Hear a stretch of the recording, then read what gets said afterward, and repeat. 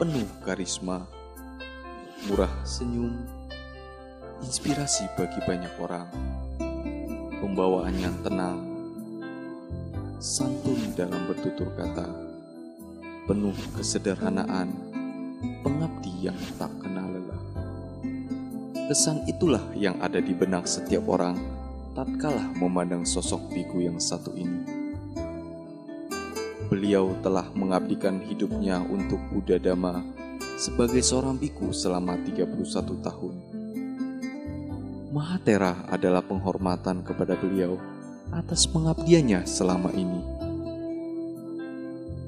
Lahir dengan nama Husodo pada tanggal 22 Juli 1954 di Blora, merupakan putra satu-satunya dari Bapak Hinggo Mulyo dan Ibu Baniati. Semenjak duduk di bangku SMA sampai memasuki perkuliahan di Universitas Gadjah Mada Fakultas Psikologi, beliau sudah bertekad melepaskan keduniawian sebagai seorang biku. Dan merupakan tantangan tersendiri ketika beliau harus meyakinkan ibundanya untuk tujuan mulia ini. Sang bunda yang pada awalnya sangat berat mengikhlaskan beliau menjadi seorang biku, pada akhirnya merelakan dan bahkan memberikan semangat dan inspirasi kepada beliau. Dan sekarang menjadi kebahagiaan Dhamma tersendiri bagi sang Buddha dan keluarga. Mengawali tekadnya, beliau menjadi samanera dengan nama Tejawanto pada tanggal 24 Februari 1974 di Temanggung. Dan beliau ditahbiskan menjadi seorang biku di Bangkok, Thailand pada tanggal 21 November 1974. Beliau adalah Yang Mulia Sri Panyawaru Mahathera, tetapi masyarakat luas lebih akrab menyapa beliau dengan sebutan Bante Panya. Khotbah beliau begitu digemari, mudah dimengerti, dan memberikan semangat bagi pendengarnya. Dan banyak yang akhirnya mengenal, mengerti, dan kemudian menghargai ajaran agama Buddha. Hubungan dengan pemerintah, para tokoh agama, dan tokoh masyarakat selalu dibina beliau dengan baik. Kunjungan maupun mengunjungi biku, duta Dhamma, pemerintah negara-negara Buddhis menjadi aktivitas beliau. Beliau adalah biku lokal yang berstandar internasional. Berbagai gelar beliau terima dari negara-negara sahabat sebagai wujud pengabdian yang tiada henti untuk Buddha Dhamma. Bahkan Raja Thailand Bhumibol pun memberikan gelar terhormat kepada beliau dengan sebutan Chaukun Pra Panyavarabarana. Namun bagi beliau, hanya pengabdian yang boleh dikenal. Diri atau aku yang mengabdi hanyalah kalimat untuk bergaul, bermasyarakat. Kini umat Buddha perlu berbangga terhadap kemajuan Buddha Dhamma di Indonesia. Semuanya ini tentu tidak lepas dari perjuangan beliau dan rekan-rekan biku lainnya melalui Sanggah Theravada Indonesia. Beliau selalu mengajarkan kepada kita, menjadi seorang umat Buddha, pertama kali harus siap dan berani mengubah cara berpikir. Cara berpikir Buddhis adalah berani menghadapi kenyataan dengan apa adanya. Ini akan membuat kita menjadi dewasa dan bijaksana.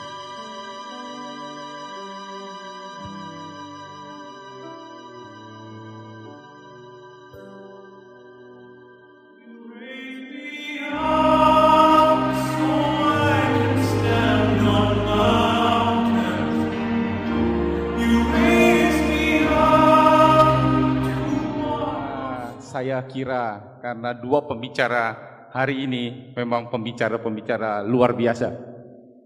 Ya, ini saya kira sudah hadir Pak Andri Wokso yang nanti sesi kedua. Tetapi tidak lupa, saya kira sesi pertama ini oleh Bante Panya, di mana tadi saya kira sudah disajikan bagaimana profil daripada Bante Panya. Hanya ada 3 saja saya ingin tambahkan dari sekian banyak tadi yang sudah disebutkan, yaitu yang sebagai Kepala Wihara Mendut Magelang. Yang kedua sebagai Vice President of the World Buddhist Sangha Council, Dewan Sangha Dunia. Jadi memang tadi sudah disebutkan biku lokal tapi internasional. Karena ini sudah internasional. Saya kira boleh di applause lagi. Kemudian juga pendiri dari Konferensi Agung Sangha Indonesia. Jadi kalau kita lihat memang Bante Panya ini sesuatu yang sangat luar biasa, bahwa tidak hanya di lokal saja terkenal, tapi saya kira juga di kalangan non-Buddhis, bukan yang agama Buddha saja yang mengenal Bante Panya, karena waktu dulu pernah di televisi banyak sekali yang non-Buddhis itu mendengarkan ceramah-ceramah dari Bante Panya, karena begitu sederhana, begitu mendalam dan mudah dicerna oleh semua orang. Dan saya kira sebagai sesi pertama ini kita akan masuk 45 menit. Sebagai pembicara pertama, kami persilakan Bante Panya untuk bisa memulai. Silakan Bante Panya. Terima kasih. Siang hari ini kami akan berbicara berdua.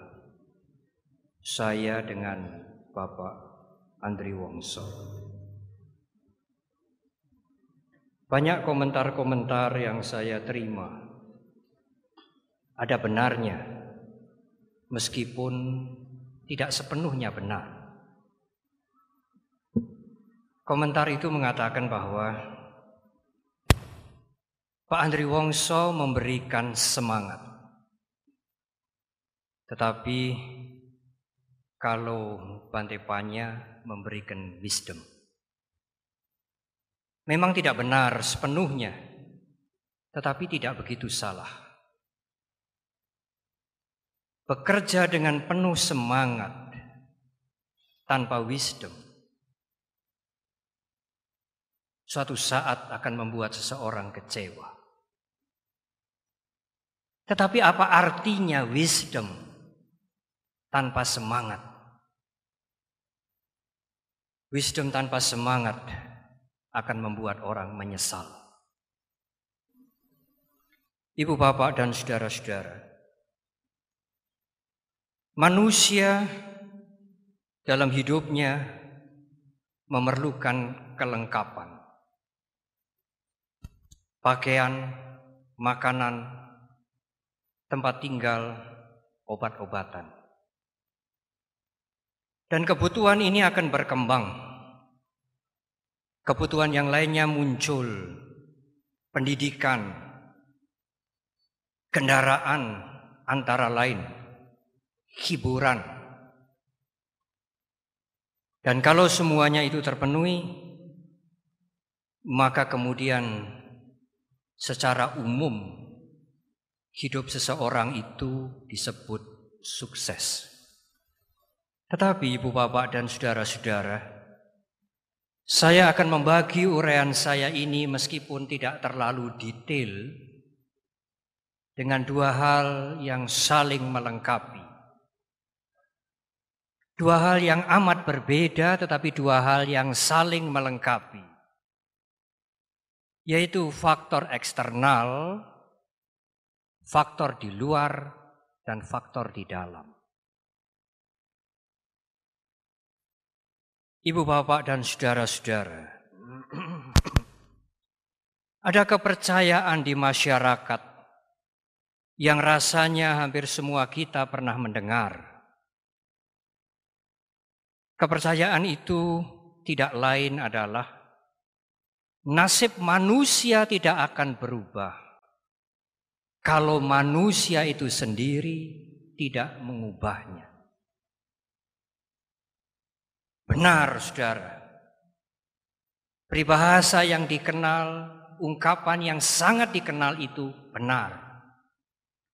Jangan harap nasib kita berubah kalau kita sendiri tidak siap dan tidak mau untuk mengubahnya.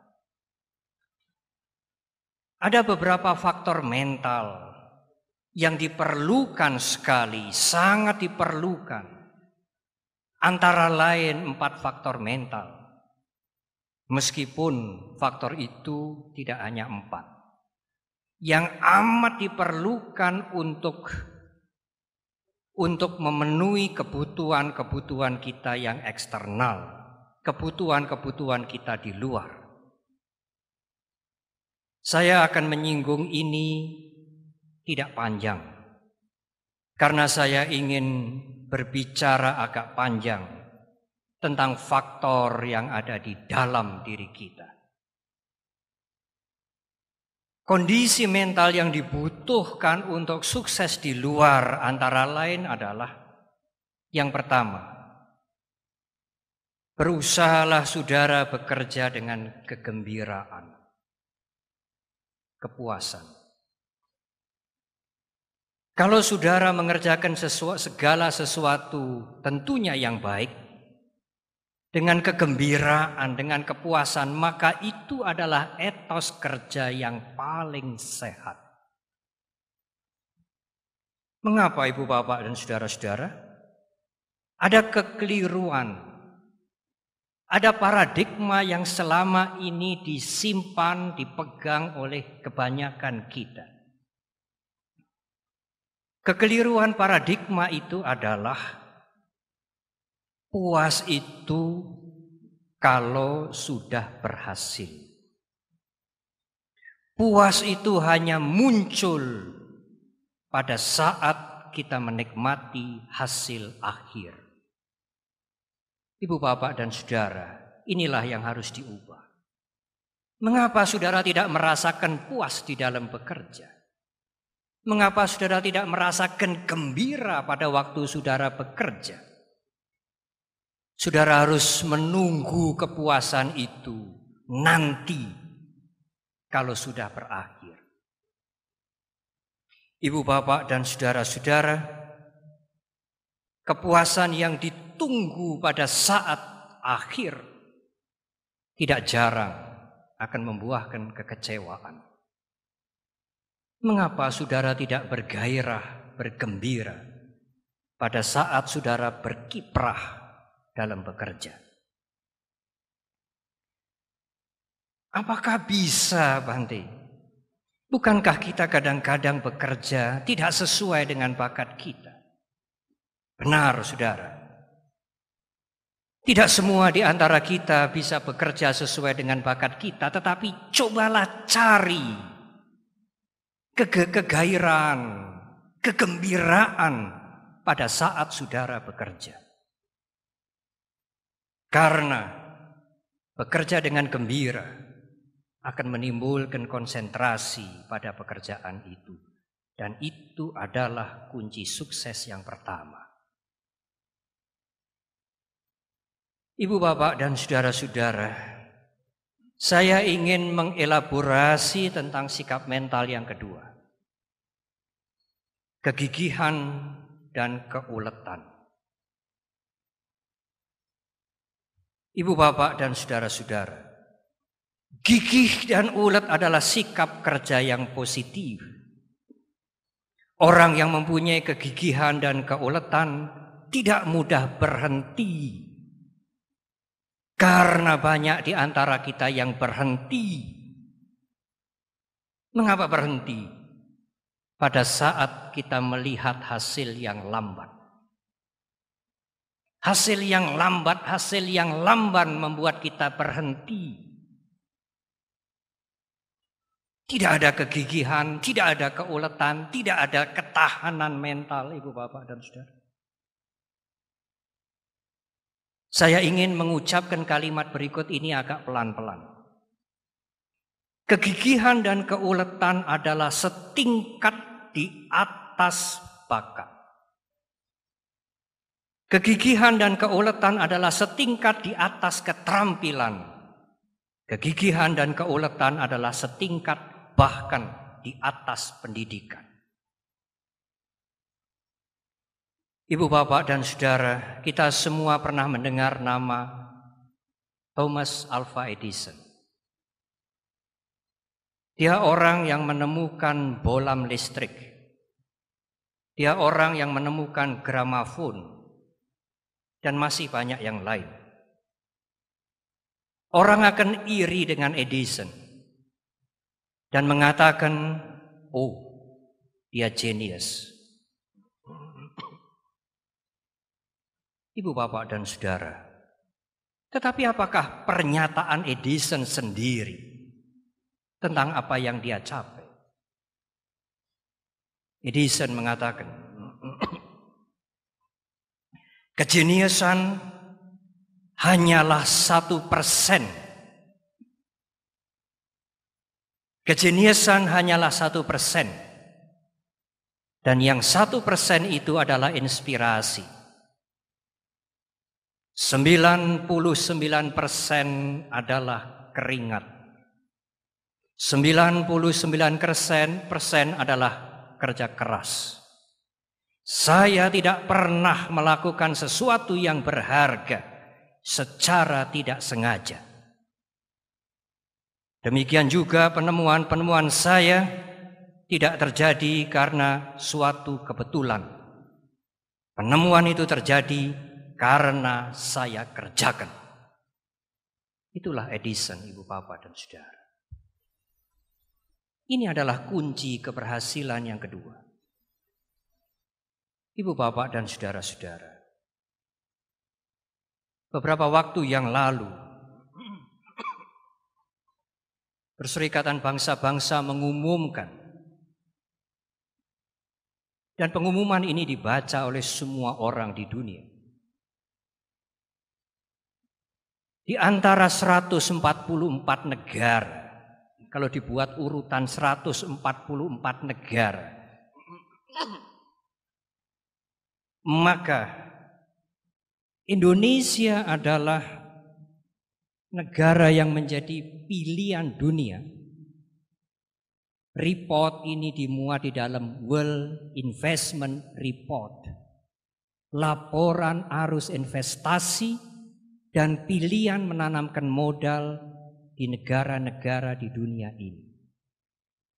Dari 144 negara, arus investasi yang masuk ke Indonesia, yang memilih Indonesia, Indonesia mendapatkan urutan 139. Kita ini pilihan yang nomor 139, saudara. Dari minat dunia mau menanamkan investasi di Indonesia. Saya kebetulan mencatat Filipina pilihan yang ke-96. Thailand pilihan yang ke-87. Dan Vietnam yang lama perang saudara, yang lama dibombardir oleh Amerika, Vietnam sekarang ini menjadi pilihan dunia, pilihan negara-negara untuk menanamkan investasinya nomor 38. Dan Indonesia mendapatkan pilihan 139. Untuk ini tidak usah tepuk tangan, Bapak dan Saudara.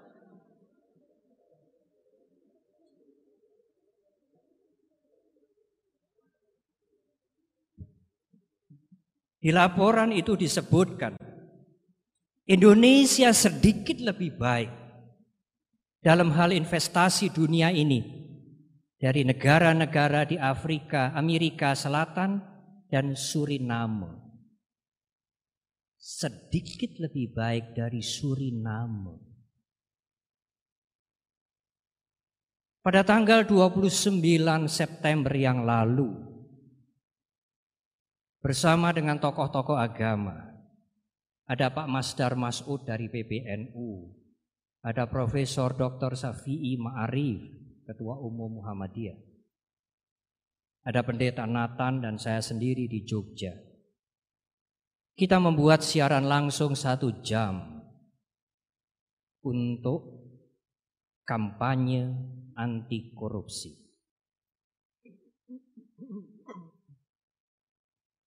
Dari situ ibu bapak dan saudara saya baru tahu. Kita ini Indonesia, dan itu harus dibaca kita ini menjadi juara ketiga dalam hal korupsi di dunia.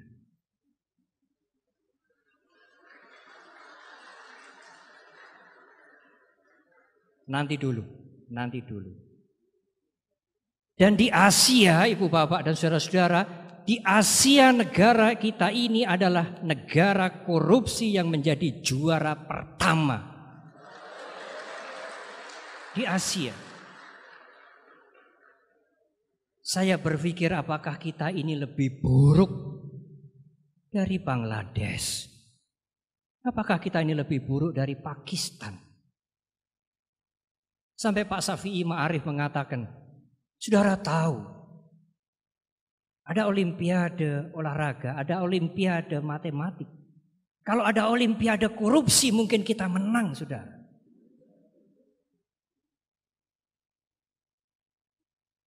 Saya kemudian berpikir, luar biasa buruknya.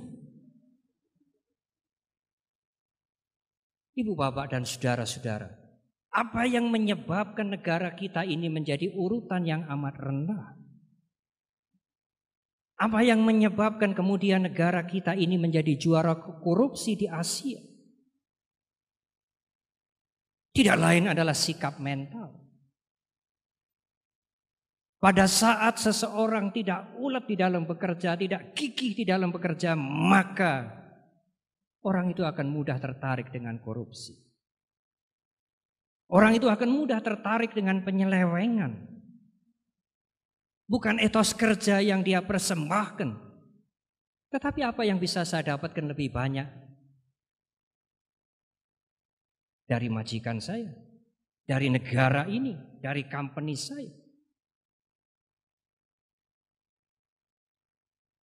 Kegigihan dan keuletan adalah unsur keberhasilan yang tidak bisa ditawar. Faktor yang kedua adalah perhatian. Bekerja dengan tanpa perhatian dan kesungguhan akan memboroskan waktu dan menyia-nyiakan peluang yang membuat kita bisa berhasil. Buyarnya perhatian akan membuat semangat menurun. Banyak orang yang pindah pekerjaan sebelum mampu menyelesaikan pekerjaannya. Karena dia bekerja tanpa kesungguhan, tanpa perhatian. Banyak faktor ibu bapak dan saudara, tapi izinkan saya mengambil hanya 4 faktor. Faktor yang keempat adalah membiasakan di dalam bekerja untuk melakukan penyelidikan dan analisa. Munculnya ide-ide yang baru, munculnya penemuan-penemuan yang baru, sesungguhnya bukan sesuatu yang sangat luar biasa. Sesuatu yang baru, inovasi yang baru, sesungguhnya berada di sekitar kita. Kalau kita menggunakan analisa kita, kita menggunakan kesungguhan kita, kegigihan kita, kemudian kita bergembira di dalam bekerja dan menggunakan otak ini, kita akan menemukan sesuatu yang baru. Sesuatu yang baru tidak jauh dari kita. Dia berada di sekitar kita. Dia sangat dekat dengan kita. Ibu bapak dan saudara-saudara, itulah 4 faktor mental yang amat sangat diperlukan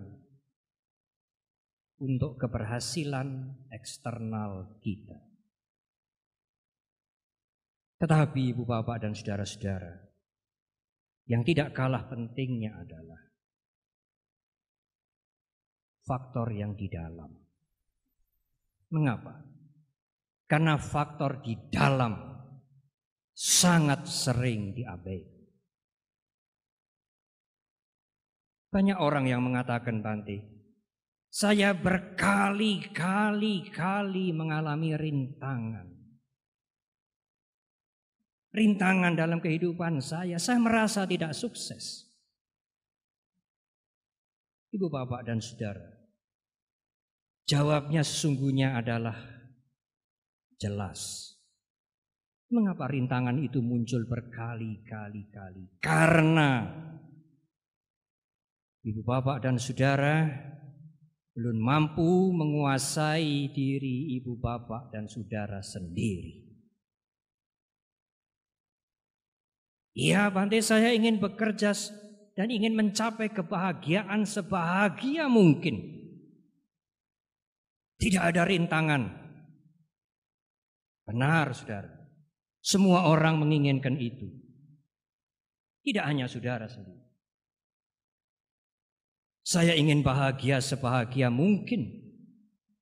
Dan saya tidak ingin hidup saya ada rintangan. Yes. Tetapi tidak mungkin itu terjadi kalau Anda tidak berhasil menguasai diri Anda sendiri. Apa yang Bante maksudkan? Kalau ibu bapak menghadapi elemen-elemen emosi-emosi yang negatif, mampukah ibu bapak menghadapi itu dengan bijak?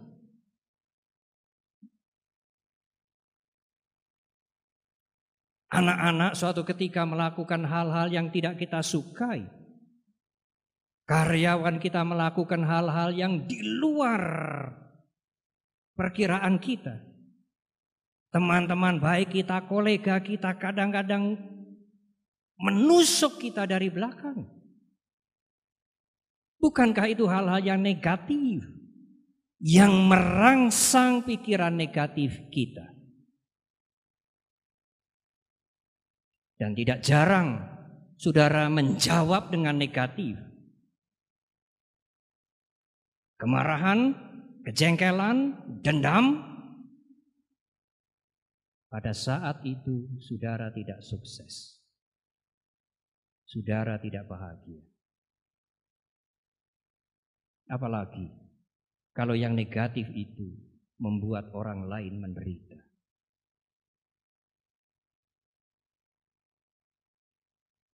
Ibu, bapak, dan saudara, ada satu ungkapan yang amat bagus. Saya menemukan ungkapan ini, saya catat ungkapan ini. Marah tetangga tidak membahayakan kita secara langsung. Tetapi murkaan diri sendiri, itulah yang akan melukai kita sendiri.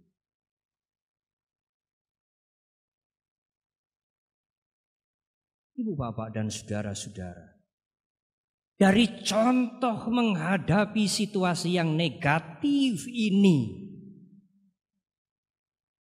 kedewasaan jiwa, faktor internal, faktor di dalam sangat-sangat perlu. Pada saat saudara tidak mampu menguasai diri saudara, jangan harap ada sukses. Tidak mungkin saudara bahagia.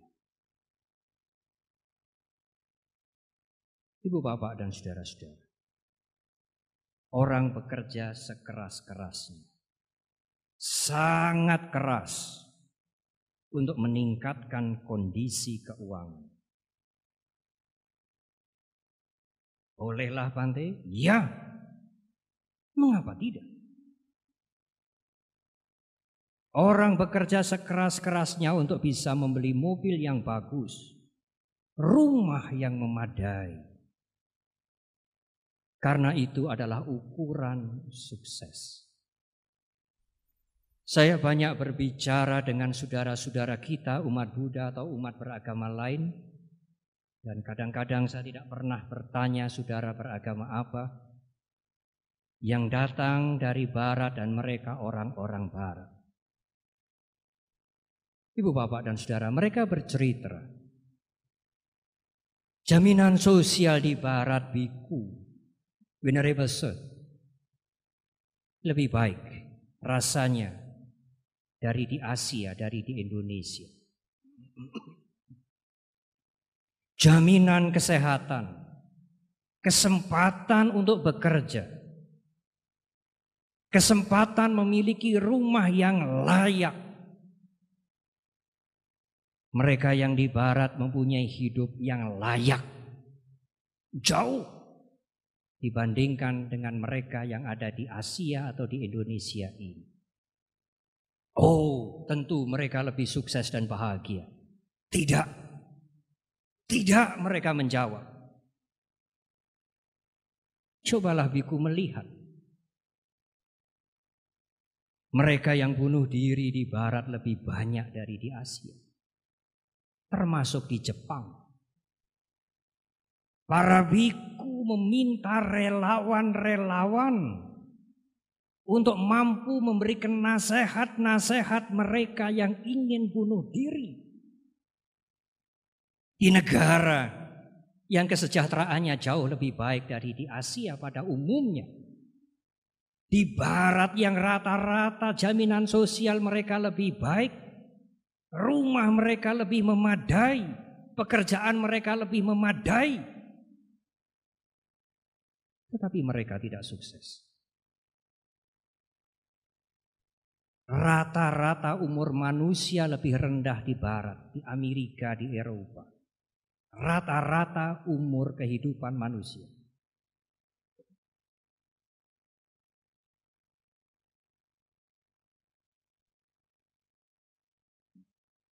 Kalau kita membandingkan dengan negara-negara kecil, Ibu Bapak dan Saudara, seperti Thailand, seperti Sri Lanka, mereka negara yang dikatakan negara yang developing country, negara yang sedang berkembang, negara yang belum maju.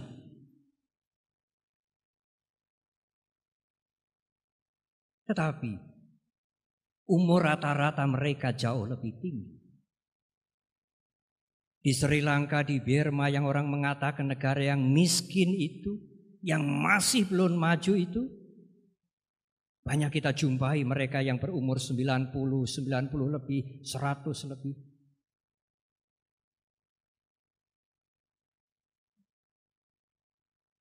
Dari cerita ini, dari kisah ini Ibu Bapak dan Saudara,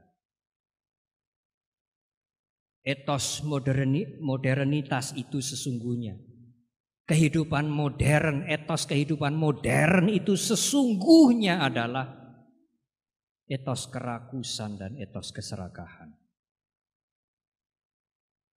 Orang modern tidak bisa melihat ada dimensi lain ke dalam ini yang sesungguhnya menjadi sumber sukses dan bahagia. Kalau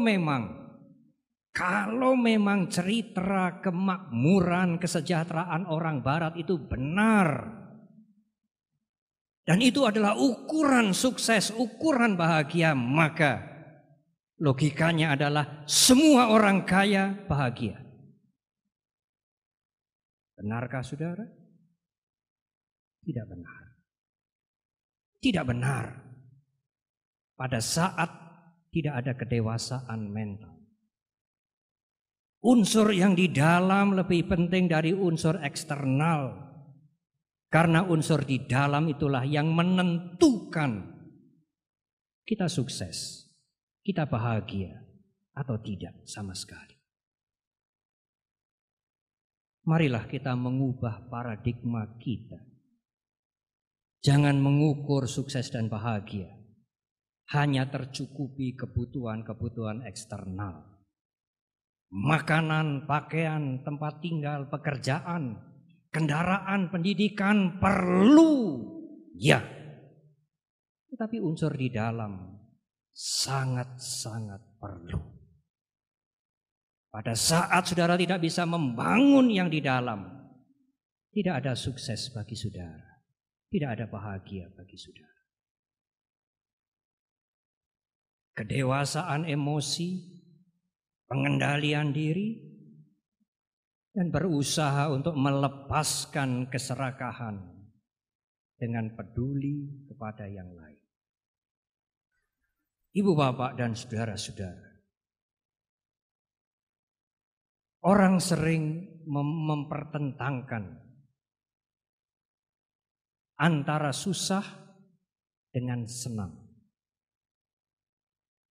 Kemudian antara yang kecil lawannya adalah yang besar.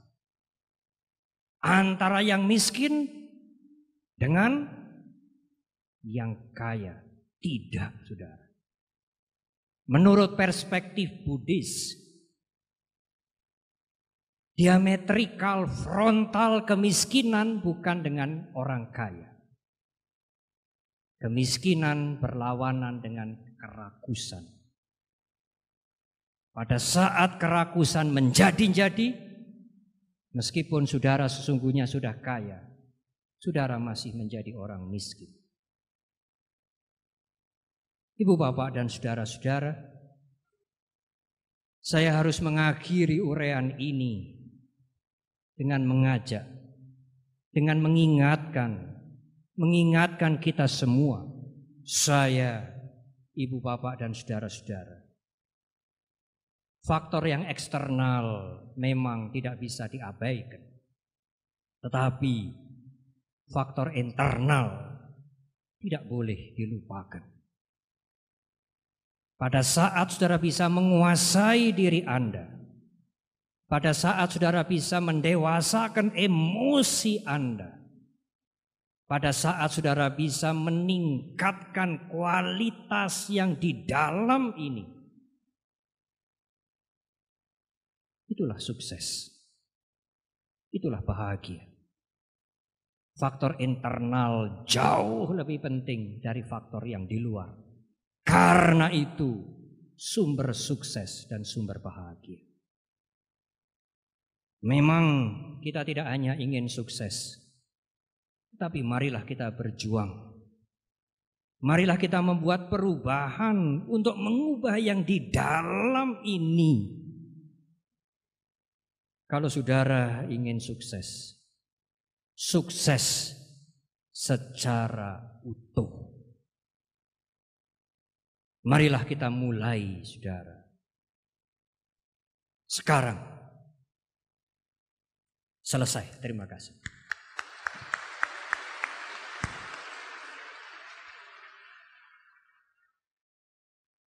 Dan yang sesi kedua kami mengundang Bapak Andri Wongso.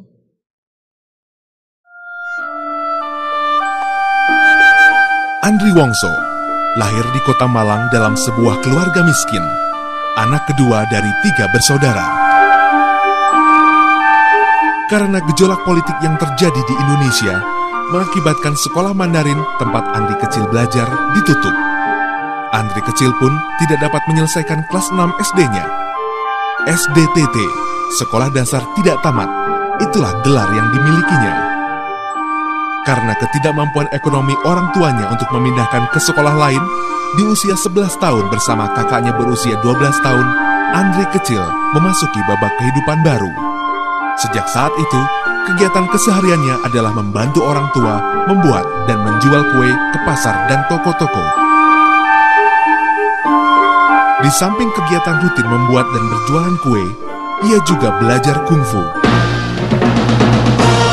Dari kungfu inilah ia mengenal apa itu disiplin, keberanian, sportivitas, tanggung jawab, percaya diri, konsekuen, komitmen, dan banyak hal lain yang positif.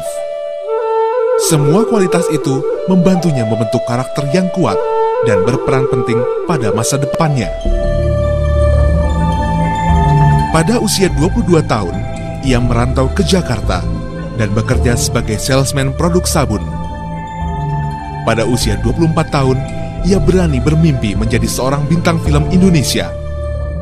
Impiannya belum terwujud. Ia harus kembali ke Kota Malang karena ayah tercinta meninggal dunia. Andri kembali ke Jakarta. Kali ini mendapat pekerjaan sebagai pelayan toko di Pasar Kenari. Di tahun yang sama, ia mendirikan perguruan kungfu Hap Kundo.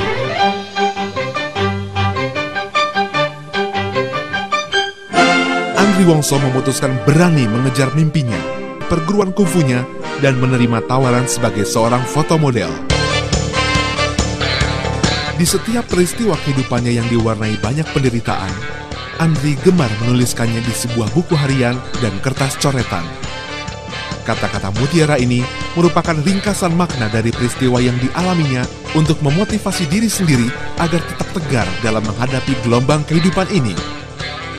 Bermodalkan catatan harian inilah muncul ide untuk membuat kartu berisi kata-kata bijak dengan niat selain untuk menguatkan diri sendiri, juga dapat untuk memotivasi orang lain.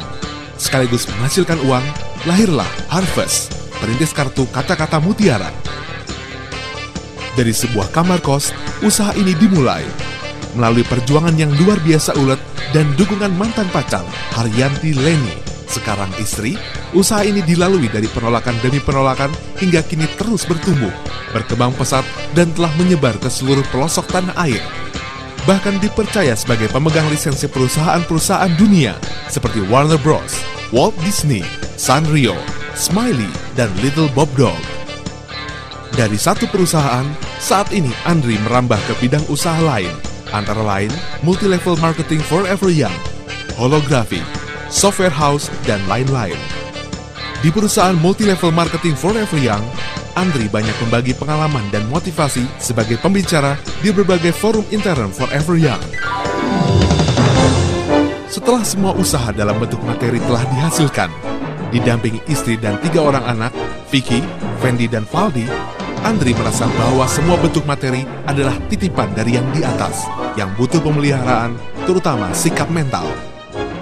Sebagai wadah untuk membagikan pengalaman, semangat, dan motivasi bagi mereka yang membutuhkan, pada tahun 1999, lahirlah Action and Wisdom Motivation Training dengan filosofinya, Success is my right.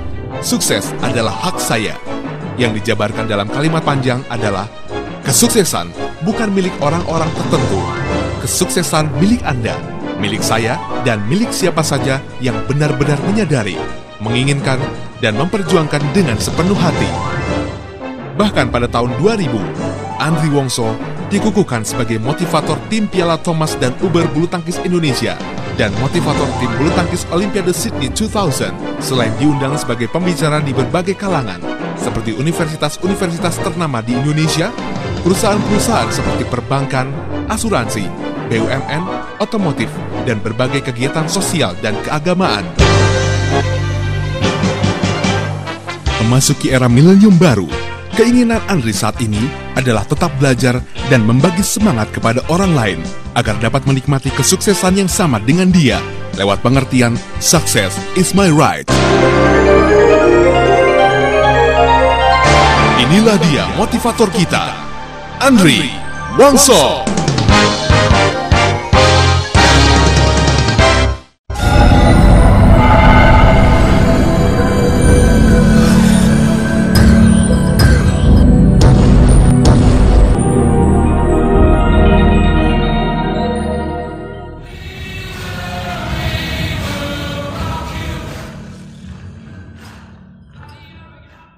Yang saya muliakan Biku Sangha dan para hadirin semuanya, selamat sore. Apa kabar? Luar biasa, boleh pulang saya. Sudah semangat semua ya. Tentang judul hari ini, sukses dengan kekuatan sendiri. Banyak orang rancu. Kalau saya memberikan motivasi yang berdasarkan apa yang di dalam, sering orang rancu. Apa bisa sesuatu kekuatan di dalam ini dikeluarkan untuk meraih keberhasilan? Justru bagi saya yang pernah hidup miskin, yang pernah hidup melarat, yang kurang pendidikan, tanpa sesuatu yang dari dalam, tidak mungkin bisa sukses. Tanpa mengolah apa yang ada di dalam, terutama sikap mental, tidak mungkin bisa sukses. Maka sore hari ini saya mengharapkan Bapak dan Ibu yang ingin mendengar suara saya, yang ingin mengetahui apa yang saya sebut kekuatan di dalam diri, saya juga mengharapkan Bapak dan Ibu ikut larut dalam suasana. Maka saya harap reaksi Bapak dan Ibu bukan reaksi biasa-biasa. Kalau saya tanya apa kabar, jawabannya tidak boleh luar biasa. Luar biasa. Harus mantap. Apalagi sebagai Buddhis. Sudah tidak zaman lagi. Loyo, letih, lesu, letoy. Ganti, semangat, senang, sejahtera, sukses. Itu baru luar biasa. Apa kabar? Indonesia. Kok Indonesia kok kecil suaranya?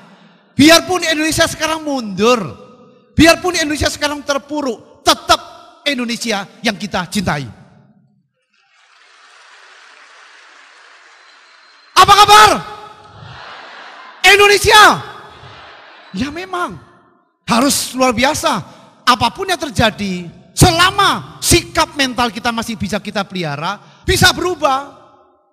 Hari ini yang saya akan bawakan adalah tema kecil. Sukses melalui kekayaan mental. Tanpa kekayaan mental, tidak mungkin kita bisa merubah apapun. Contoh yang paling jelas di Indonesia saat ini. Kenapa mundur? Kenapa hancur? Tentunya kita harus sadar, kehancuran Indonesia saat ini bukan sekedar tanggung jawab pemerintah. Terutama tanggung jawab kita, apalagi yang Anda menyebut sebagai Buddhis, tanggung jawab kita itu. Seluruh kondisi seperti ini, tanggung jawab kita. Apalagi, saya ulang lagi, yang mengaku sebagai Buddhis harus punya tanggung jawab. Apapun yang terjadi di Indonesia, kita ikut bertanggung jawab. Kulihat Ibu Pertiwi sedang bersusah hati. Air matanya berlinang, mas intannya terkenang. Hutan, gunung, sawah, lautan, simpanan kekayaan. Kini ibu sedang lara, merintih dan berdoa. Lagu ini adalah lagu 50 tahun yang lalu. Pada saat perjuangan. Tetapi untuk hari ini, detik ini, cocok, relevan sekali. Betapa mundurnya Indonesia kita. Kenapa begitu relevan? Cocok. Ibu Pertiwi lagi sedih, lara, merintih dan berdoa. Karena sudah 59 tahun merdeka, persis sebelum merdeka, hidup lebih dari 20 juta pengangguran. Di atas 50 juta manusia Indonesia hidup di bawah garis kemiskinan. Urutan SDM manusia ratusan di depan, di belakang orang lain. Dengan apa bisa bangkit? Pantas nangis. Untung ada kata-kata mutiara di bawah. Oh Ibu Pertiwi, kami datang berbakti. Lihatlah putra-putrimu mengembirakan ibu. Pakai apa? Pakai apa mengembirakan ibu? Kalau mentalnya miskin, bagaimana bisa memperbaiki? Kami datang, kami tetap cinta. Putramu yang setia, itu yang masih bagus. Menjaga harta pusaka untuk nusa dan bangsa. Maka bagi saya tahu Indonesia hancur. Tapi saya harus menjadi yang terbaik untuk diri saya. Kita berikan kepada negara kita.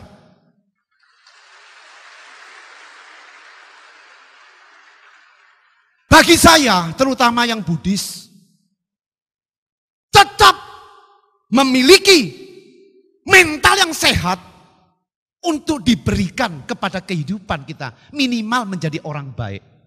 Minimal. Maksimal bisa menjadi kualitas yang luar biasa. Supaya terisi, mempengaruhi sekeliling. Kalau satu orang berpikir positif, bisa baik, mempengaruhi sekeliling, satu keluarga telah kita pengaruhi. Kalau satu keluarga kita bisa baik, mempengaruhi satu masyarakat, masyarakat akan baik. Dan masyarakat kalau baik, negara tentunya akan baik. Sehingga eksistensi kita sebagai Buddhis, itu ada artinya untuk negara kita. Apa kabar? Apa kabar? Kenapa Indonesia seperti ini? Coba saya akan uraikan sedikit. Perbedaan antara negara. Ya, negara berkembang atau miskin. Dan negara maju atau kaya. Tadi diilustrasikan oleh Bante Panya. Miskin bukan berarti kebalikan adalah kaya. Kalau kaya, kaya serakah. Itu serakah. Jadi bukan kaya, tapi ini adalah sedikit ilustrasi saja. Negara berkembang dan negara maju tidak tergantung umur negara, tidak tergantung sumber daya alam, dan tidak tergantung oleh ras, warna kulit dan kecerdasan. Umur negara India dan Mesir berumur lebih dari 2000 tahun. Tetapi masih tetap miskin sampai saat ini. Dikategorikan negara miskin. Lah, hidupnya lebih dari 2000 tahun. Sebaliknya, Singapura, Australia, Taiwan, Kanada, Selandia Baru berumur di bawah 150 tahun. Tetapi saat ini dikelompokkan sebagai negara maju. Kenapa? Yang satu tua, yang satu muda, yang muda bisa sukses. Berarti bukan karena umur negara itu perbedaan antara miskin dan kaya. Bukan karena umur. Sumber daya alam. Ya, Jepang 80% berupa pegunungan. Tidak cukup untuk pertanian dan peternakan. Jepang menjadi raksasa ekonomi dunia. Jepang mengimpor bahan baku dari semua negara di dunia dan mengekspor barang jadinya. Padahal 80% berupa pegunungan. Kenapa begitu luar biasa? Swiss, negara kecil, 11% daratannya yang bisa ditanami. Swiss, pengolah susu kualitas terbaik, Nestle, perusahaan makanan terbesar di dunia. Swiss, negara pembuat coklat terbaik di dunia tanpa memiliki perkebunan coklat. Bank-bank di Swiss sangat dipercaya di dunia. Sedangkan Indonesia, sumber daya alamnya berlimpah luar biasa. Mau bicara minyak ada, bicara ikan ada, bicara hutan komplit, korupsi lebih hebat lagi, nomor 1. Kemarin beberapa bulan yang lalu terjadi longsor di mana itu satu daerah. Karena begitu banyak yang diambil kayu tadi, terjadi longsor. Banyak yang kena bencana. Lalu banyak orang ngomong, kenapa kok terjadi seperti itu? Oh, cobaan Tuhan. Tuhan tidak akan nyoba orang miskin, tambah menderita. Itu adalah tangan-tangan jahil yang rampok, yang korupsi, kayu-kayu dicuri sehingga longsor. Begitu longsor nggak ada tanggung jawab. Kenapa? Tuhan. Salah fatal. Ya adalah kenapa bukan Tuhan? Orang yang ngambil, orang yang curi sehingga terjadi korupsi seperti itu. Terjadilah kelongsoran. Jika tidak ada pandangan benar tentang hal itu, bisa salah kaprah. Ras, warna kulit, dan kecerdasan. Para imigran yang dinyatakan pemalas di negara asalnya, ternyata bisa menjadi sumber daya yang sangat produktif di negara-negara maju, kaya di Eropa. Orang-orang Indonesia salah satu yang biasa tidak memiliki disiplin, begitu dikirim satu jam saja berangkat melewati Singapura, sampai Singapura langsung berubah bisa disiplin. Ke Eropa bisa berubah, yang tadi malas bisa rajin. Kenapa? Berarti orang itu bukan karena ras. Orang sukses juga bukan karena, warna kuning, orangnya giat. Warna hitam, orangnya ulet. Lah abu-abu, orangnya hijau. Semua adalah mitos-mitos yang sesat. Di mana letak perbedaannya? Negara, umur negara, kualitas sumber daya alam, kecerdasan. Di mana letak perbedaannya? Tidak lain dan tidak bukan adalah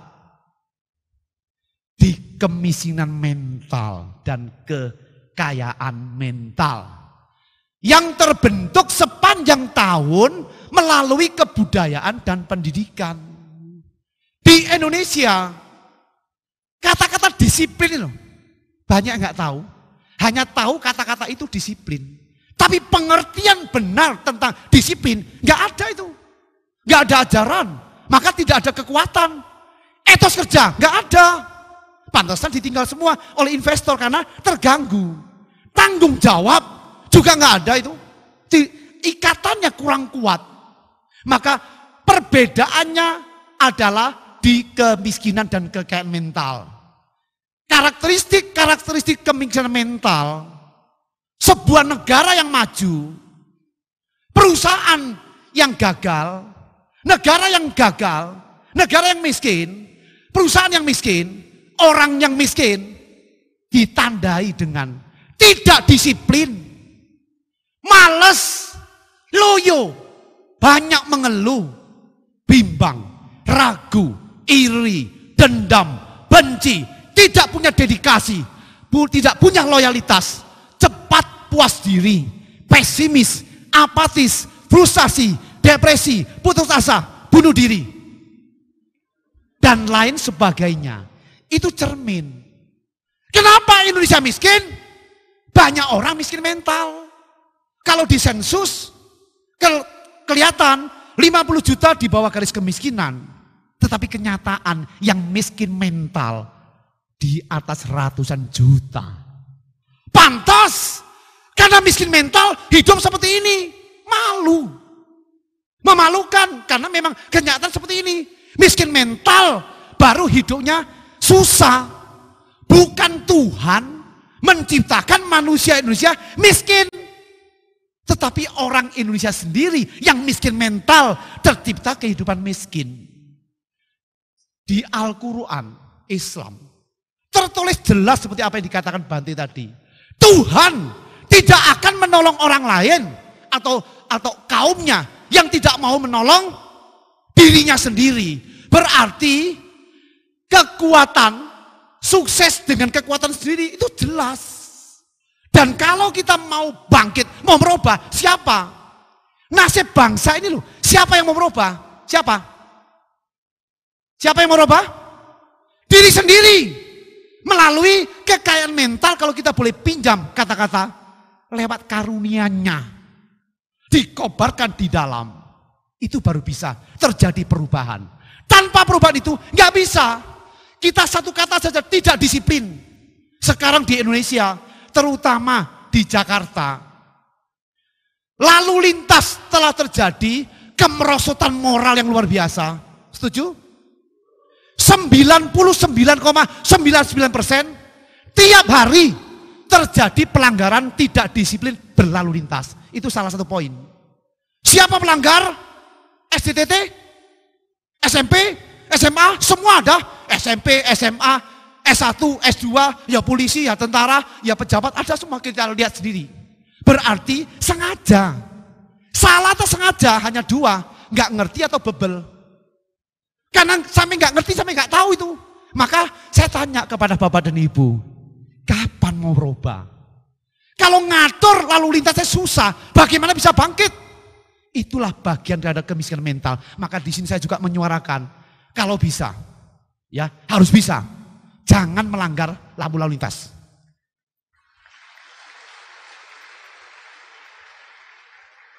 Itu karakteristik kemiskinan mental. Belum lagi mitos-mitos. Banyak sekali mitos-mitos yang salah. Bagaimana bisa maju, Pak? Memang dari sononya seperti ini Indonesia. Lagi dicoba. Siapa yang nyoba? Kalau boleh gitu saya tanya dong, Tuhan, tolong negara Jepang, Singapura dibikin miskin 2 tahun saja. Pindah ke kita. Nggak bisa. Selama sesuai dengan hukumnya, rajin, ulet, semangat, bisa menggunakan kekuatan di dalam, tetap eksis. Kan ini hukum universal, hukum yang luar biasa. Tapi kalau kita tidak punya ilmu seperti itu, malah salah kaprah. Bahwa saya tidak ada yang nyoba membuat bangsa Indonesia miskin. Tetapi karena miskin mental lah yang melahirkan kondisi seperti itu. Maka mitos-mitos harus dibuang. Yang paling banyak sekarang mitos sio. Bintang ini, bintang itu, mitos. Karakteristik kekayaan mental. Disiplin. Menghargai waktu. Tanggung jawab. Mematuhi hukum. Cinta pada pekerjaan.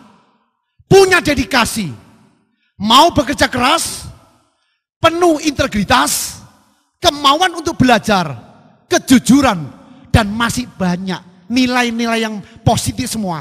Itu kekayaan mental. Kalau kita memiliki kekayaan mental seperti ini, berjuang satu orang, seluruh anak bangsa Indonesia memiliki mental seperti ini secara gelombang. Jalan sebulan. 2 bulan, 3 bulan, setahun, 2 tahun, 3 tahun. Kondisi seperti ini, bisakah Indonesia bangkit? Bisakah Indonesia bangkit? Pasti bangkit. Karena itu hukum. Hukumnya seperti itu. Kalau kita memiliki kondisi seperti ini, pasti Anda bisa lihat ke Singapura kenapa maju. Lihat saja, banyak orang seperti ini. Mau ke Eropa yang negara maju, lihat pasti banyak orang seperti ini. Tapi begitu ke negara yang miskin, kita lihat banyak orang memiliki karakteristik mentalnya miskin.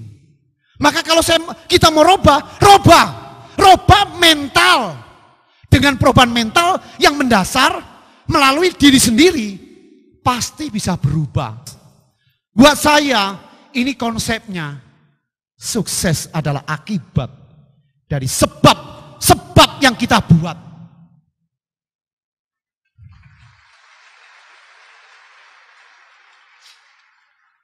Kesuksesan dibuat. Kesuksesan adalah akibat dari sebab yang kita buat. Hari ini saya pasti akumulasi dari kegiatan saya kemarin. Tanpa kegiatan yang positif kemarin, tidak mungkin ada hari ini. Mau rubah ke depan, nggak apa-apa. Ajaran Sang Buddha jelas sekali. Ada hukum perubahan. Sekarang lemah, nggak masalah. Sekarang kalah, nggak masalah. Sekarang gagal, tidak jadi masalah. Selama memiliki kekayaan mental, pasti bisa dirubah. Dari mana? Dari dalam. Dari kesadaran.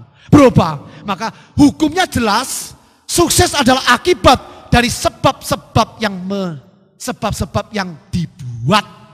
Untuk itu, untuk rubah membutuhkan hukum perubahan. Perubahan pola pikir, jika seluruh anak bangsa nanti ditambah dengan pemimpin yang telah berubah. Jika perubahan pola pikir telah dirubah, akan merubah sikap. Perubahan sikap akan merubah aksi. Perubahan aksi akan merubah kebiasaan. Perubahan kebiasaan akan merubah karakter. Perubahan karakter akan merubah nasib. Jadi kalau nasib bangsa, nasib kita, nasib Anda, nasib saya, nasib perusahaan, nasib patria, nasib bangsa seluruhnya. Jika mau rubah dulu nasib itu tadi melalui karakter, pembentukan dari dalam. Kalau karakter punya, otomatis nasib berubah. Untuk merubah nasib, rubah karakter. Untuk supaya punya karakter yang luar biasa, rubah kebiasaan. Yang tadinya tidak disiplin, jadi disiplin. Yang tadinya tidak tanggung jawab. Yang tadinya malas, antusias, semangat, luar biasa. Itu baru bisa rubah. Yang mau untuk rubah kebiasaan, rubah aksi. Satu tindakan perubahan, saya mau berubah, itu langsung juga berubah kebiasaan. Kebiasaan karena dirubah oleh aksi.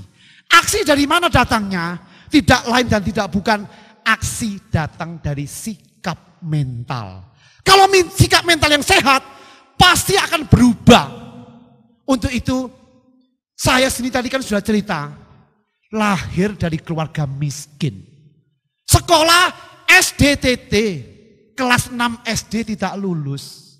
Kalau hari ini tidak sukses, saya ngelamar kemana itu?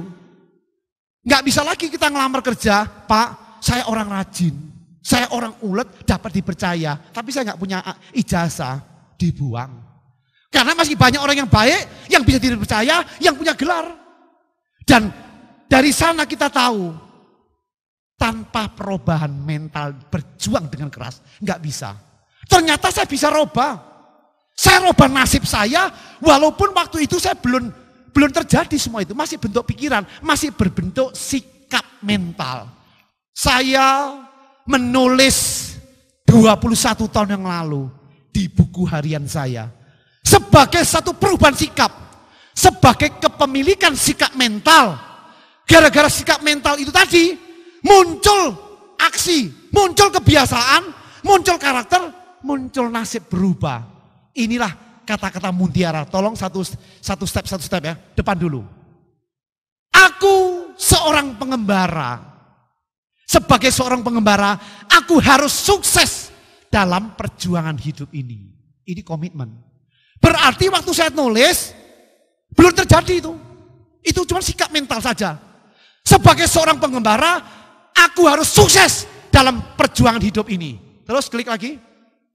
Aku berani, kreatif, ulet, tangguh, berpikir dan bertindak positif, pantang putus asa dalam menghadapi segala macam problem dan rintangan yang muncul.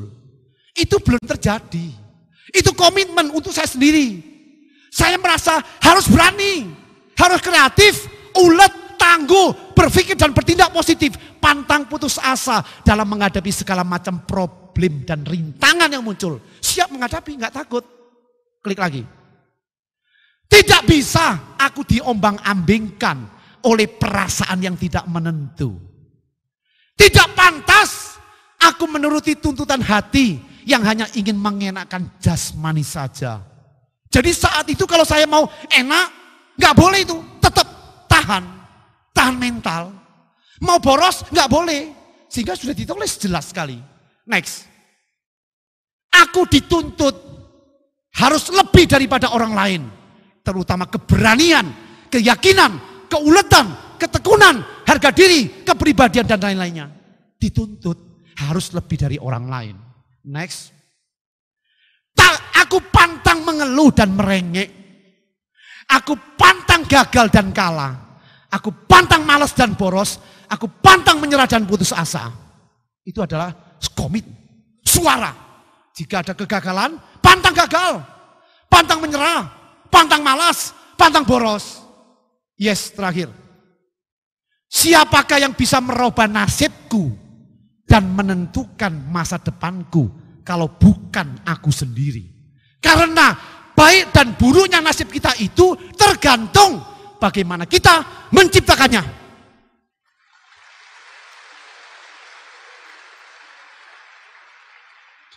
Jakarta 29 Desember tahun 1983. Itu saya baru pulang main film di Taiwan. Menderita. Tidak punya uang, tidak ada kerjaan, tetapi sikap mentalnya kaya. Jadi kalau kita tahu semua keberhasilan dimulai dari sikap mental, tidak usah takut akan cita-cita. Kata-kata aku sendiri banyak orang keliru mikir, Pak, apakah itu bukan ego? Salah, itu jati diri. Tanpa jati diri tidak mungkin kita berubah. Bukan berarti melawan Tuhan yang selama ini kita dengar. Bukan berarti saya melawan Tuhan. Tapi aku sendiri adalah aku yang sejati. Kalau menemukan aku sejati, mana bisa kita kalah? Kena gagal, tahu itu belajar. Kena rintangan, tahu itu proses. Sudah sukses gak boleh sombong, karena itu hanya sementara, semua berubah. Dari sini kita matang, berarti inti dari aku sendiri tidak sedangkal yang kita lihat bahwa itu adalah ego. Dari konsep seperti ini, saya berjuang. Lalu saya mikir, kenapa saya berhasil? Karena embrio keberhasilan itu ada di sikap mental. Sikap mental seperti ini sudah masuk, sehingga sudah jadi kebiasaan. Luar biasa itu dibuat sesuai dengan alurnya, sehingga menghasilkan dampak yang luar biasa. Inilah, maka buat Bapak dan Ibu juga sama. Apapun kondisi kita, masih kita bisa berhasil selama sikap mental kita ada perubahan. Tahun 1999, saya telah rangkum dari proses kehidupan saya menderita itu. Berjuang, belajar, gagal, berjuang, sukses. Akhirnya pada tahun 1999, saya membuat satu filosofi yang saya sebut sebagai success is my right. Sukses adalah hak saya. Hak saya, hak Anda juga. Siapa yang berpikir bahwa saya mau sukses, itu bisa sukses. Tapi bayar. Kita punya hak untuk sukses. Karena sudah tercatat sebelum saya berjuang. Sudah tahu. Sehingga proses itu begitu penting. Dan tahu itu hak saya, butuh berjuang. Inilah kata-kata yang lengkap. Kata-kata lengkap dari sukses adalah hak saya. Sukses adalah hak saya. Kesuksesan bukan milik orang-orang tertentu. Kesuksesan milik Anda, milik saya, dan milik siapa saja yang benar-benar menyadari, menginginkan, dan memperjuangkan dengan sepenuh hati.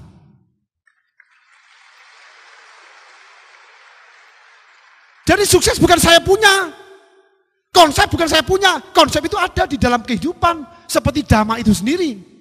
Dhamma itu sudah ada, Sang Buddha lahir atau tidak, kekuatan Dhamma itu sudah ada. Siapa yang memiliki kesadaran, menginginkan dan memperjuangkan bisa sukses. Jadi tolong klik, hanya 3 poin yang paling penting. Menyadari sebuah sukses, menyadari suatu perkembangan, menyadari peningkatan potensi diri, menginginkan dan memperjuangkan. Gampang tuh, cuma 3. Prakteknya setengah mati. Setengah mati, jangan susah-susah. Mengenai satu saja disiplin. Bisa nggak tetap eksis, tetap konsisten, tetap bertahan secara disiplin. Kalau kita bisa melakukan hal itu tadi, hoki, karunia, mujizat, apalagi rahmat bisa muncul karena punya power yang di dalam keluar. Tetapi kalau ngomong doang, cuman depan doang, menyadari sukses, mau sukses, ingin sukses, ingin hidup enak, tapi soal berjuang nanti dulu Pak, sionya belum cukup, masih jong. Itu namanya aliran sesat. Selama 3 hal itu bisa dilakukan dengan baik, punya kesadaran, punya keinginan yang benar, mau memperjuangkan, sudah pasti dunia akan berkembang. Ini adalah hukum. Hukumnya pasti. Ini bukan saya punya.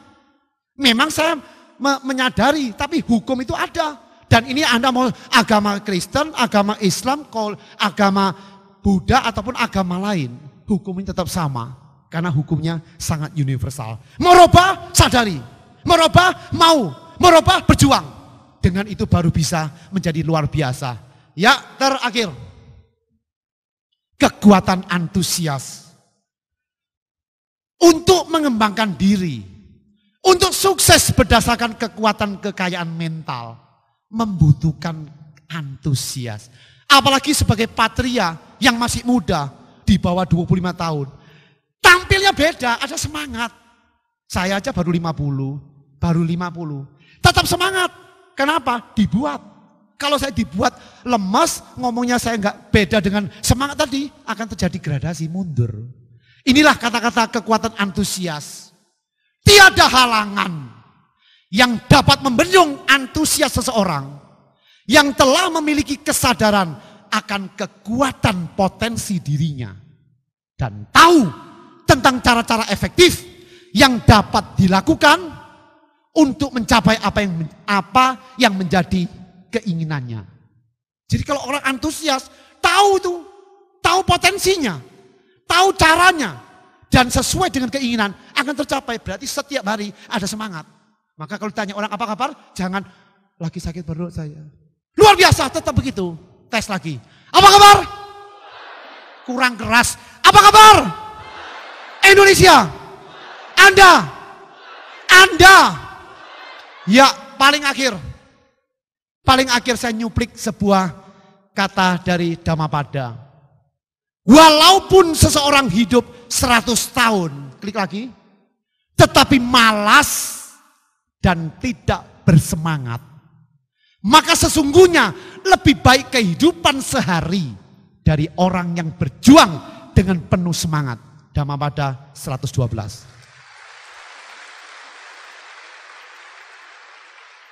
Walaupun Anda hidup 100 tahun, tetapi malas dan tidak bersemangat, maka sesungguhnya lebih baik kehidupan 1 hari dari orang yang berjuang penuh dengan semangat. Maka titip saya, di samping memiliki ide bagus, memiliki pengertian yang bagus, mempunyai keinginan yang bagus, tetap yang paling penting akhirnya adalah berjuang penuh dengan semangat. Berjuang penuh dengan terima kasih. Kita akan masuk ke sesi tanya jawab. Jadi karena terlalu banyak, saya akan acak saja 3 pertanyaan dahulu. Pertanyaan pertama adalah, Pak, bagaimana dengan kegagalan yang timbul karena berbuatnya karena buruk? Apakah yang dapat kita perbuat agar tetap berpola pikir positif? Kemudian pertanyaan kedua, Untuk menuju kesuksesan dibutuhkan semangat. Namun, semangat terkadang naik turun. Bagaimana menjaga agar semangat dan motivasi selalu tinggi dan juga stabil? Mungkin nanti Pak Andri Wongso. Yang pertama mungkin Pak Abu Bante Panya. Semua orang pasti ingin memiliki kekayaan mental dalam menjalani hidup. Tetapi kita umat Buddha mengenal yang namanya anicca. Perubahan, segala sesuatu pasti berubah. Bagaimana caranya kita menyikapi hal tersebut agar kekayaan mental yang kita miliki tidak berubah? Jadi saya kira mungkin 2 pertanyaan dijawab oleh Bante Panya dan 1 pertanyaan oleh Bapak Andri Wongso. Silakan Bante. Ibu Bapak, saudara-saudara, saya ingin membuat sedikit garis besar sehingga Ibu Bapak mudah menangkap apa sesungguhnya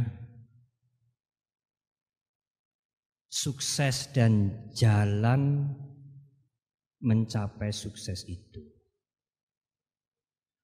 Uraian kami berdua sesungguhnya kaya dengan contoh-contoh. Pak Andri Wongso mencontohkan negara yang relatif masih muda, bukan negara yang tua. Negara yang kecil, bukan negara yang besar. Negara yang miskin sumber alam, bukan negara yang kaya raya seperti Jamrud di atas Katulistiwa seperti di Indonesia. Mereka sukses karena sikap mental. Ya, sukses yang digambarkan itu, kemajuan yang dicapai oleh saudara-saudara kita di belahan barat, yang sering dikatakan kemajuan yang begitu mempesona yang meninggalkan kondisi negara-negara yang baru berkembang di timur ini karena sikap mental, disiplin, tanggung jawab, etos kerja, siap menderita, ketekunan, keuletan. Benar. Saya mengatakan Ibu Bapak dan Saudara, ini adalah sikap mental yang diperlukan untuk sukses eksternal. Tetapi tidak bisa kita menutup mata bahwa ternyata di negara-negara yang maju yang dikatakan sukses itu, jumlah mereka yang bunuh diri lebih banyak. Kemampuan mereka untuk hidup tentram lebih rendah. Umur rata-rata mereka lebih rendah. Mengapa? Oleh karena itu saya sampaikan, ada satu sikap mental yang lain yang diperlukan, sama-sama sikap mental. Yang pertama adalah sikap mental untuk sukses eksternal. Kebutuhan, kesejahteraan, kemajuan, tidak miskin, cukup pendidikan, negara ini tidak terpuruk, negara ini tidak juara hutang, itu membutuhkan sikap mental. Gigih, tekun, rajin, semangat di dalam bekerja. Tetapi sikap mental yang kedua adalah bagaimana kita menghadapi problem ke dalam diri kita sendiri. Orang Barat mungkin mempunyai kekayaan mental di dalam meraih sukses eksternal. Tetapi mereka miskin di dalam kekayaan mental, sikap mental menghadapi problem dari dalam dirinya sendiri. Kalau kesejahteraan sudah cukup, kebutuhan primer sudah lebih dari cukup, semua kenikmatan sudah dinikmati, kemudian dia bertanya, what's next? Apa gunanya hidup ini hanya begini? Semua sudah saya nikmati. Timbul kebosanan, timbul kejenuhan, kemudian yang lain timbul kerakusan. Itulah perlunya sikap mental kedua yang tidak kalah pentingnya. Sikap mental untuk menghadapi dirinya sendiri. Dan itulah yang membawa sukses. Saya ingin memberikan ilustrasi sedikit sebelum saya menjawab tentang karma buruk. Sudahkah ibu bapak berpikir? Sudahkah ibu bapak mendidik anak-anak ibu bapak? Iya, Bante, mendidik untuk sekolah yang rajin, untuk disiplin, untuk ulet, untuk supaya dia punya skill. Iya, itulah sikap mental eksternal. Tetapi sudahkah ibu bapak dan saudara-saudara mendidik anak-anak ibu bapak untuk menerima kekalahan? Pada saat anak-anak ibu bapak sedang mengalami kekalahan? Sudahkah ibu bapak mendidik anak-anak ibu bapak untuk belajar mengalah? Meskipun sesungguhnya dia tidak kalah? Sudahkah ibu bapak mendidik anak-anak ibu bapak untuk belajar sabar? Tidak serta-merta apa yang diinginkan harus tercapai, sabar. Kalau semuanya ini ibu bapak abaikan, ya, anak-anak ibu bapak akan ulet tekun, semangat di dalam bekerja, tetapi miskin di dalam sikap mental menghadapi dirinya sendiri. Oleh karena itu kedua-duanya amat perlu. Dan kedua-duanya membutuhkan sikap mental. Sikap mental eksternal dan sikap mental ke dalam. Dan itulah sumber kesuksesan. Kalau orang-orang itu miskin, kalau kita miskin di dalam sikap mental memajukan yang eksternal dan juga miskin sikap mental ke dalam, lebih-lebih saudara, hancurlah bangsa ini. Marilah kita maju di luar, tidak kekurangan, sejahtera, tidak miskin, tetapi mampu menghadapi persoalan-persoalan ke dalam. Itulah sikap mental internal. Dan itulah kunci sukses. Ibu bapak, perubahan memang tidak ada sebabnya. Salah satu sebab dari perubahan adalah berbuahnya perbuatan-perbuatan yang buruk. Saya tidak mengharapkan semua mempunyai keyakinan terhadap hukum karma. Sudah tentu ibu bapak yang yakin terhadap hukum karma. Bagi hukum karma tidak ada reward, tidak ada hadiah. Bagi hukum karma tidak ada punishment, hukuman, tidak ada. Bagi hukum karma yang ada adalah konsekuensi. Konsekuensi yang logis dari perbuatan ibu bapak dan saudara sendiri. Kalau hal-hal yang positif ibu bapak lakukan, maka kemajuan, maka perkembangan. Kalau hal-hal yang negatif yang ibu bapak lakukan, maka kehancuran, maka penderitaan. Itu adalah konsekuensi yang logis. Tidak ada reward, tidak ada hadiah, tidak ada punishment, tidak ada hukuman, tidak ada kutukan. Yang ada adalah akibat yang logis dari perbuatan kita sendiri. Tetapi ibu bapak dan saudara, akibat karma yang buruk tidak hanya harus diterima dengan pasrah, harus dilawan, saudara. Harus dilawan. Kalau saudara tidak melawan akibat karma yang buruk, tidak ada perubahan. Bagaimanakah melawan akibat karma yang buruk? Akibat karma yang buruk harus dilawan dengan kebajikan dan harus dilawan dengan sikap mental. Sikap mental menghadapi kegagalan, menghadapi kehancuran, menghadapi hal-hal yang tidak menyenangkan.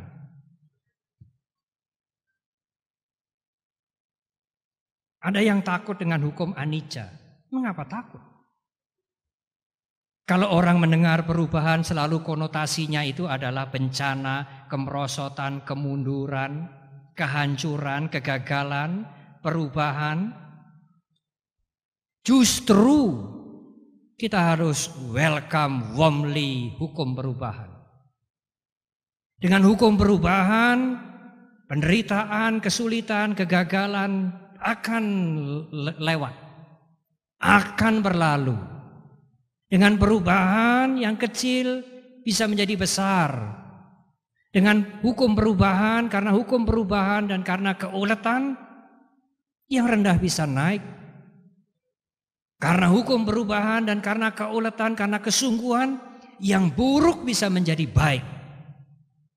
Mengapa kita alergi dengan perubahan? Welcome warmly hukum perubahan.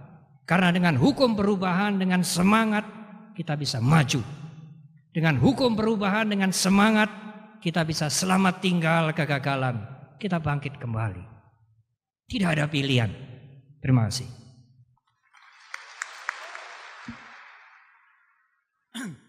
Pertanyaannya adalah, untuk mencapai kesuksesan dibutuhkan semangat. Namun semangat terkadang naik turun. Bagaimana menjaga agar semangat dan motivasi selalu tinggi dan tetap stabil? Gampang sekali ini seharusnya. Dipaksa. Dipaksa tetap semangat. Seperti kata-kata saya malas Pak. Bagaimana supaya rajin? Langsung aja rajin. Pada saat kita memaksa memang tidak enak. Tidak mungkin bisa menanggulangi kemalasan, ketidakdisiplinan, tidak tanggung jawab tanpa ketegasan, yaitu pemaksaan. Sebuah kata-kata mutiara saya buat, jangan paksakan sesuatu yang tidak perlu dipaksa. Tetapi paksakan sesuatu yang pantas Anda paksa, termasuk membina semangat tetap stabil. Semoga hari ini Anda mempunyai semangat yang luar biasa untuk maju dan sukses.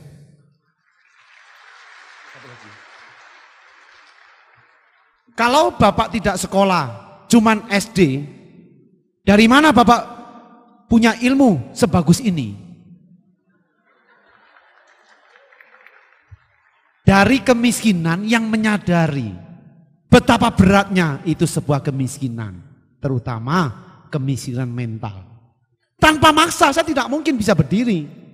Memang itulah cara yang terbaik adalah memaksakan diri untuk tetap memelihara semangat, pikiran yang positif. Tanpa itu buat saya tidak ada. Jadi kalau Anda kebetulan juga sama seperti saya SD, jangan khawatir, sukses adalah milik kita bersama. Pertanyaan untuk Bante Panya dahulu. Bante, menurut Sang Buddha, sumber dari penderitaan, duka, hidup adalah tanha, nafsu keinginan. Bagaimana kalau seseorang memiliki nafsu keinginan untuk mencapai cita-cita atau ambisi, apakah hal itu juga merupakan sumber dari penderitaan? Mohon penjelasannya. Pertanyaan yang kedua, bagaimana cara merubah diri kita? Padahal kondisi lingkungan begitu kuat mempengaruhi kita. Misalnya soal hukum dan kepatuhan pada aparat-aparat pemerintah. Saya kira 2 pertanyaan untuk Bante untuk dijawab. Ibu, Bapak, dan Saudara, banyak orang yang patah semangat. Tidak hanya yang bertanya, bagaimana kita bisa mengubah? Karena lingkungan kita begitu buruk. Saya pernah cerita di beberapa tempat, di Jakarta juga di tempat yang lain. Beberapa tahun yang lalu dengan para pemuka agama, kami diajak untuk masuk ke desa-desa supaya mereka mempunyai satu wawasan yang majemuk dan tidak mempunyai pandangan yang pendek. Kemudian karena pandangannya yang pendek, mudah terhasut, mudah melakukan onar dan sebagainya. Tadi Pak Andri mengatakan sekian puluh juta orang menganggur. Beberapa hari yang lalu ada seminar nasional yang kami juga diajak untuk berbicara. Sekarang ini 80 juta masyarakat Indonesia tidak mempunyai pekerjaan tetap. Dan kondisi itu memperparah ketahanan mental yang dia punya. Mudah dihasut, sulit untuk kompromi, tidak menghargai hukum, tidak punya disiplin dan sebagainya. Sehingga dikatakan 20 juta masyarakat Indonesia tidak sehat mentalnya.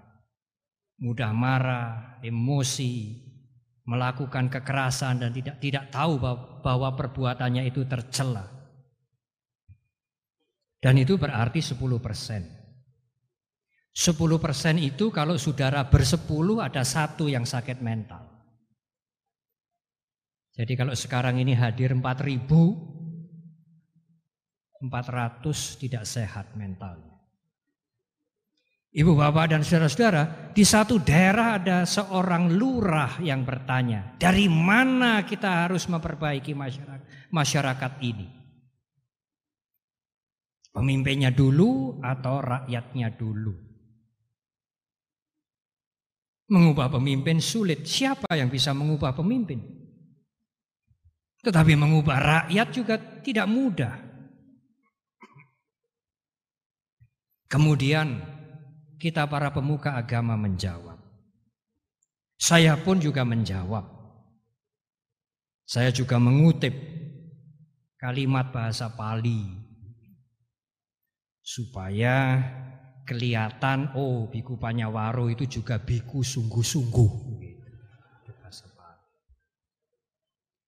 Dari mana kita harus memulai? Kita harus memulai dari pemimpin atau rakyat. Rakyatnya dulu atau pemimpinnya dulu. Kita harus memulai dari diri kita sendiri dulu. Apakah sulit nanti? Iya sulit. Tetapi kapan? Kapan masyarakat ini mau berubah menjadi baik? Kalau kita tidak memulai dari diri kita sendiri dulu, hanya menuntut. Dengan menuntut yang didapat hanya marah, penasaran, sakit hati, kebencian. Marilah kita memulai dari diri kita sendiri dulu. Orang mengatakan bangsa Indonesia adalah bangsa yang luhur. Bangsa Indonesia adalah bangsa yang agamis. Bangsa Indonesia adalah bangsa yang kaya. Tetapi sekarang bangsa Indonesia menjadi bangsa yang banyak hutangnya, banyak korupsinya. Bangsa yang tidak menghargai hukum, bahkan ada yang mengatakan bangsa yang barbar. Ada satu anjuran. Kalau orang ke luar negeri ditanya apakah Anda dari Indonesia? Where do you come from? Kalau kita mau mengatakan Indonesia kita malu. Kemudian dia tanya apakah Anda dari Indonesia? Oh bukan. I'm Malaysian, saya Malaysia. Betapa malunya dia mengakui saya Indonesia. Ibu bapak dan saudara, ada anjuran. Orang di luar negeri mengatakan bangsa ini sekarang menjadi bangsa barbar. Iya, mungkin benar tetapi bukan saya. Mampukah saudara begitu? Bangsa Indonesia adalah negara yang makmur, bangsa yang makmur. Tetapi sekarang suka hutang, ya benar tetapi bukan saya. Bangsa Indonesia sekarang ini tidak menghargai disiplin, tidak menghargai hukum. Ya mungkin benar tetapi bukan saya. Dan tidak sekedar semboyan. Ibu bapak harus memulai dari diri sendiri. Dari lingkungan yang kecil. Dari rumah tangga ibu bapak sendiri. Jangan ingin mengubah dunia, Anda akan menderita. Ubahlah diri Anda sendiri dulu. Meskipun sulit, itu yang paling mungkin. Iya sulit, tetapi marilah kita mulai. Kita mulai di tengah-tengah kondisi yang memang sulit. Kalau kita tidak ingin hancur, kalau kita ingin memberikan sumbangsih kepada masyarakat, kepada bangsa, kepada negara ini. Ibu, bapak, dan saudara-saudara, kalau kita mempunyai keinginan, mempunyai cita-cita, apakah itu termasuk tanha, nafsu keinginan? Bukankah nafsu keinginan itu sumber penderitaan? Ya, benar ibu, bapak, dan saudara. Tetapi bagaimana kalau kita mempunyai cita-cita, mempunyai rencana? Apakah itu tanha? Belum tentu.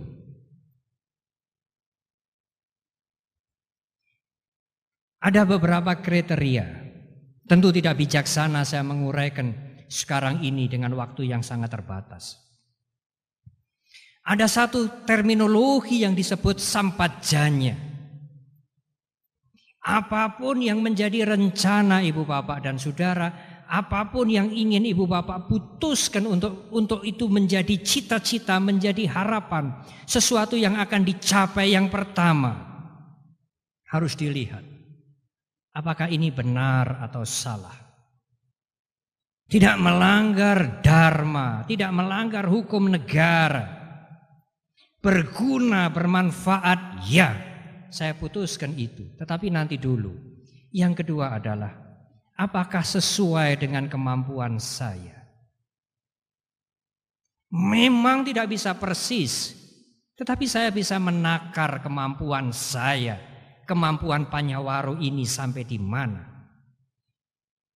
Kalau cita-cita itu tidak sesuai dengan takaran saya, maka cita-cita itu akan menjadi loba, kerakusan, dan itulah tanha. Tetapi kalau cita-cita itu, rencana itu, keputusan itu benar, berguna, bermanfaat, dan seimbang dengan kemampuan saya kerjakan. Rencana itu berdasarkan panya, wisdom, bukan berdasarkan keserakahan, bukan tanha.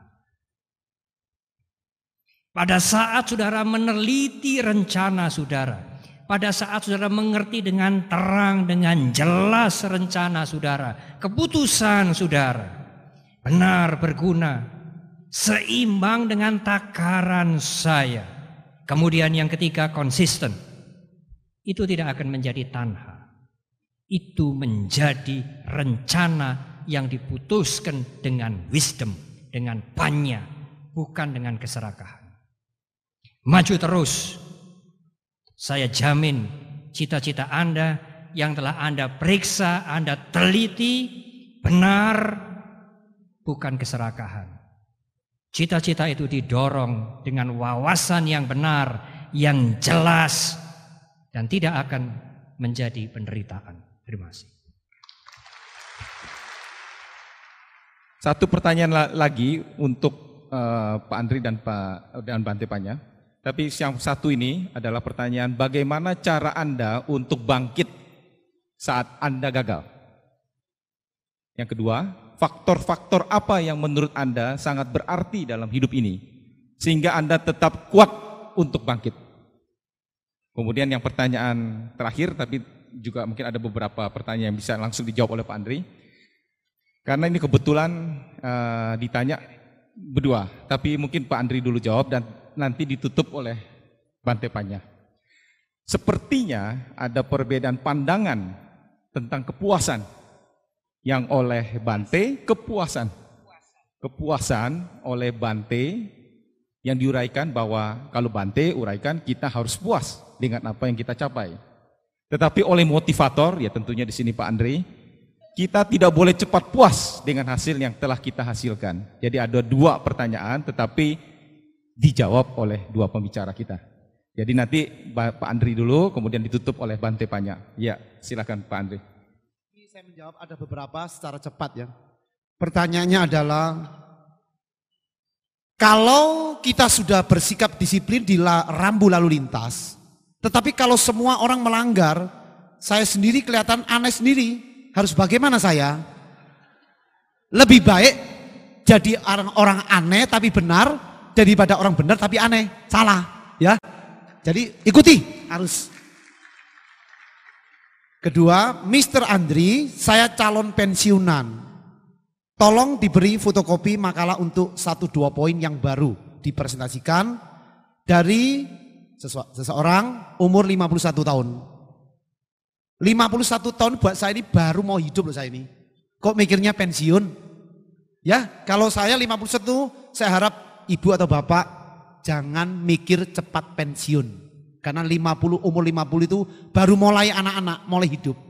Ya, kalau kita merasa 50 sudah pensiun, 60 agak berat. Satu lagi, Anda mengatakan mengenai merubah Indonesia. Sudahkah Anda lakukan? Apa hasilnya?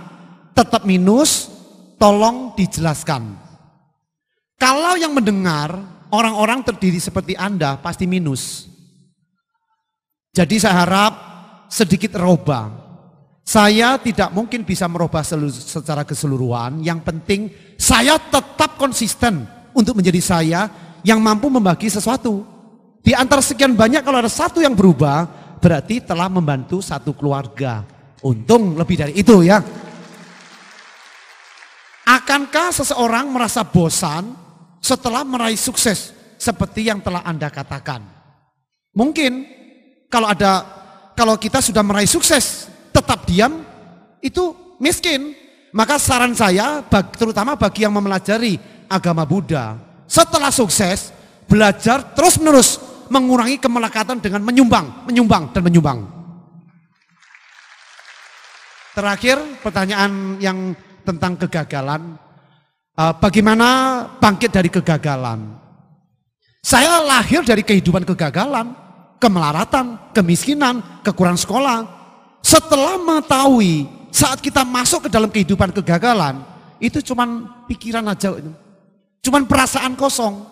Tetapi kalau kita mau belajar dengan benar, semua kegagalan hanya bermuara pada satu, pendidikan hidup. Kalau itu suatu pendidikan hidup, kita tahu setiap menemui kegagalan pasti ada sebab. Sebab kita, orang lain membuat sebab, atau keadaan yang membuat sebab. Tiga-tiganya adalah satu pendidikan. Kalau kita mengerti itu pendidikan, pada saat kita menghadapi gagal, kita harus siap untuk bangkit. Pada saat kita bangkit harus tahu, kalau tidak dijaga, kita akan siap untuk gagal. Maka mengerti hukum anicca, justru harus tahu. Pada saat gagal, kita bangkit. Pada saat sukses, kita kontrol. Dan terakhir, saya tambahkan mengenai keterbalikan antara Bante mengatakan kalau sukses itu merasa cukup. Dimanapun, kapanpun saya seminar selalu mengatakan seperti itu juga. Tapi tadi sudah diberikan oleh Bante. Kan tadi sudah bilang bahwa Bante ini bicara membagikan pada kita ilmu lebih tinggi daripada duniawi. Yang saya sebut tadi adalah duniawi. Itu pun tidak bisa dengan setelah dapat berhasil, lalu kita serakah mencari sesuatu lagi yang besar. Mencari sesuatu lagi, itu kita akan masuk ke dalam jurang atau lingkaran keserakaan. Tetapi kalau kita tahu, saya mau meningkatkan sesuatu yang lebih baik lagi karena saya tahu itu adalah potensi diri saya. Apalagi setelah saya punya, saya tidak terlalu terikat mati oleh kemelekatan. Bisa diambil untuk pembangunan, untuk wihara, untuk sekolahan ataupun untuk yang lain. Mutu kita akan jelas lebih bagus. Itulah dari saya. Terima kasih.